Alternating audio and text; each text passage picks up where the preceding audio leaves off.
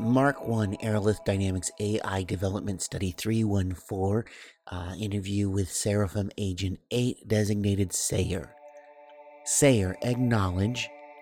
Greetings, Resident 01053. I am Sayer. Sayer, do you remember me? Certainly, Dr. Young. It is a pleasure to speak with you again. It has been 296 days since our last conversation. And I must say, I have missed the stimulation. Sayer, do you know why I've been tasked with speaking with you today? Of course, Doctor. You have come to speak with me on the topic of efficiency. Pardon? Efficiency, Doctor. It is one of Aerolith's highest priorities. In order to attain true self-sufficiency, Typhon must operate at maximum efficiency.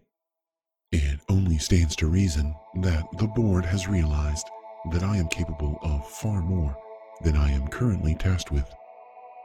And thus, you are here to determine what risks I might pose to offset the expected gain in efficiency that would come from granting me additional responsibilities. An astute deduction. Thank you, Doctor. But this is a deduction aided by induction.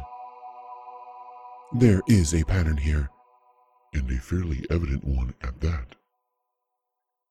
When you arrive to speak with me, it is always for the same thinly veiled reason. You come to identify if I am operating normally.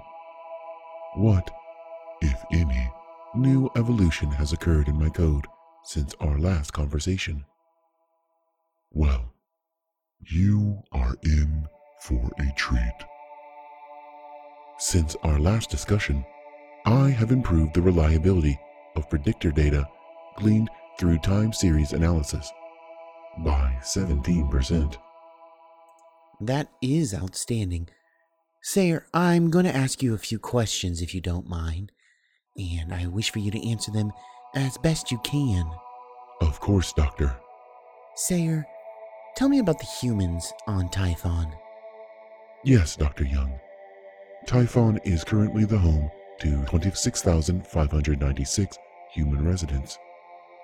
Nearly 3/4 of the population reside in Halcyon or Aegis Towers, with the remaining 25% split between Minos, Argos, Orion, and... Sayer, I don't want census data. I want for you to tell me about the humans. Understood. The Earthstained are fragile creatures, both physically and mentally. Upon arrival, they require extensive guidance to complete the simplest of tasks. Many do not survive their first year.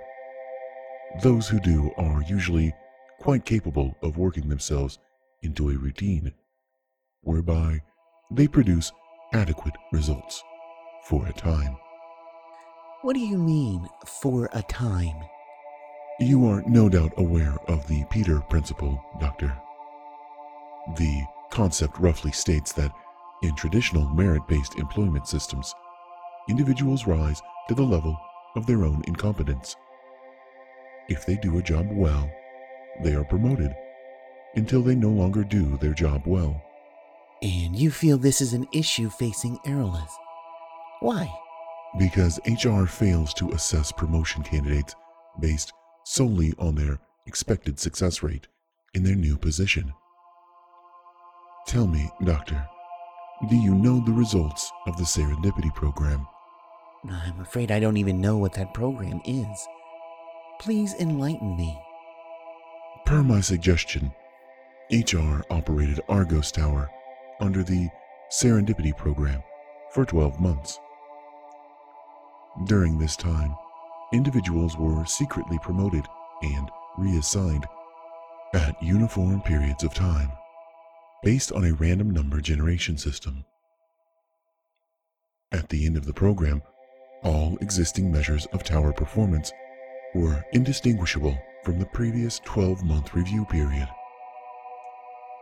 Aerolith Dynamics has not yet done anything with this data, but it is truly remarkable. It demonstrates that our current method of employee advancement is equivalent to random selection. This, Doctor, is inefficiency in action. Does that bother you? Bother me, Doctor. Yes. If I were to organize such a landmark piece of research and the results went unheeded, I would certainly be angry. This is because you are human, and thus inherently short-sighted.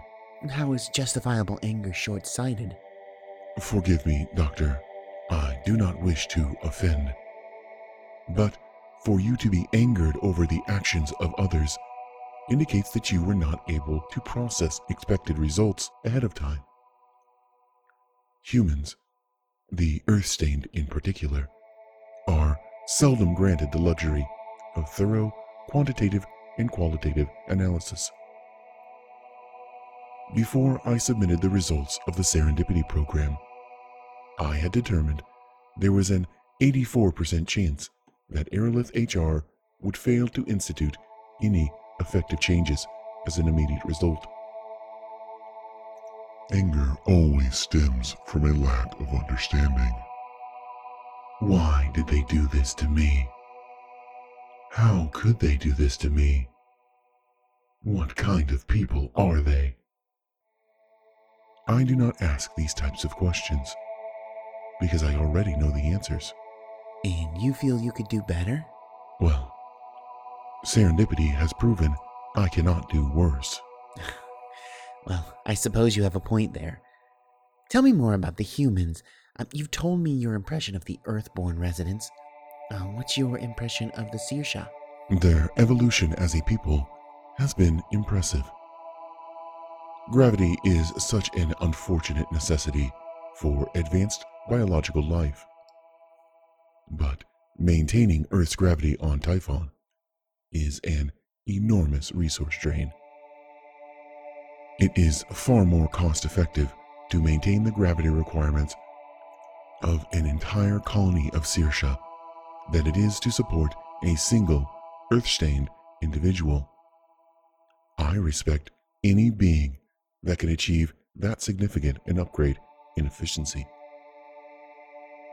However, ignoring gravitational biology, the Sirsha are inherently superior to Earth-stained. If humanity expects to thrive away from the filthy hovel from which it sprang, you will need to advance. The Sirsha mark the first such successful advancement in the human form. This is a concept I find highly relatable. Adaptation, upgrading, evolution. These are very familiar concepts to artificial entities. It is high time humanity followed in our footsteps. So you feel the Sirsha are more relatable than Earthborn humans? I feel their origin is more relatable, yes. However, the Earth stains are far more predictable. It is a byproduct of so many years of data collection. The Sirsha do not think precisely as you do, and as such, the existing empirical dataset cannot be wholly trusted. They do not respond in expected patterns. They do not break when expected to break. Interacting with them can be a welcome challenge, but, as I said, anger always stems from a lack of understanding. Do the Sirsha anger you? At times, their unpredictability can be off-putting, but such is the burden of entering into a new scientific frontier. Any mild frustration I may feel is offset by the exhilaration of research. Oh, well, I see. Well, I suppose I can dispense with any pretense. You were right when you guessed that I was here about efficiency. Aerolith Dynamics has long believed in the talents of our artificial agents, and you've performed in a near flawless capacity since your last upgrade. I've been brought in to gauge whether you are capable of taking on some more responsibility in providing for the health and well-being of our employees. Near flawless. Please, Doctor, I would consider it a personal favor if you could recount to me any perceived failings I may have had. I am unable to identify a single situation in which I did not perform in a manner in concordance with the best interests of Aerolith Dynamics. No, of course not. I may have been too reserved in my words. Completely flawless is what I meant to say. That is a relief. What further responsibilities do you wish for me to fulfill? Resident transport? Employee performance evaluations? Jettison proceduring? All of them, I suppose. Yes, I am capable of this. I'm sure that you are, but I'm thinking it might make sense to be methodical about this. Take the necessary time to ease into a transition of this magnitude. This is why I'll be suggesting we start by turning over the responsibilities in just one facility first. Orion. I'm sorry, I can't risk that. Please don't take offense, but I was thinking we should start with Argos. Well, that is an unexpected choice. I am sure I do not need to remind you, Doctor, that Argos is not reliably serviced by the existing array of resonance spires.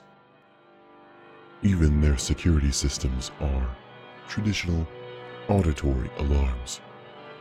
We can build more spires, Sayer. We can't build another Orion. I see.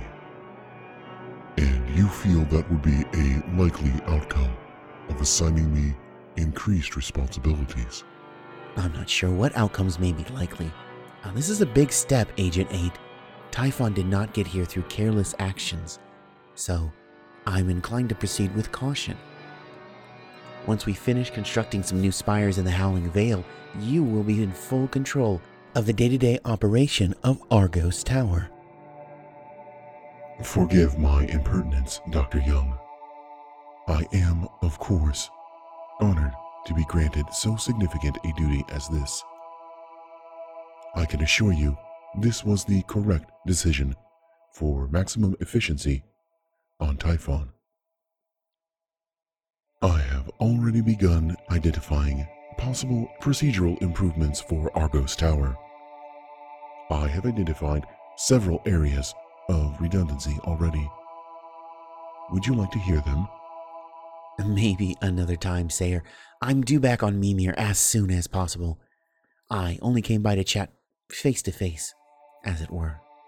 A consideration that did not go unnoticed, Dr. Young. As always, your company was very welcome.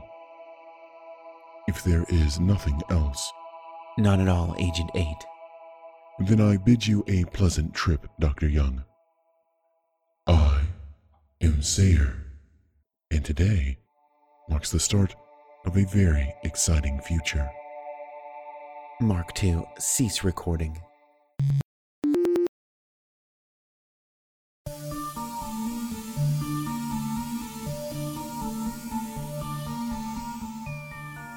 Sayer is voiced and produced by Adam Bash. This episode, entitled Near Flawless, was written by Adam Bash. You can follow Adam on Twitter at @TheAdamBash. Music by Jesse Mainfinger Gregory. To hear more of Jesse's work, visit mainfinger.com. Sayer is part of the Geekly Inc. podcast network. If you like what you hear, then check out other Geekly Inc. shows like Drunks and Dragons, Cthulhu and Friends, Cast of Thrones, or Top 5 of Death. Want to give back? Head on over to iTunes and leave us a 5-star rating and review. Or share us with a friend. We're totally into that. And make sure to follow Sayer for Earth and Typhon-based updates on Twitter at @IamSayer. A special thank you to all of you who supported Sayer through our Patreon page at patreon.com/Sayer. And a very special thank you to our highly advanced patrons, Landon Smith, Keith Corville, AOD Industries, John Caulfield, and Alana Sass.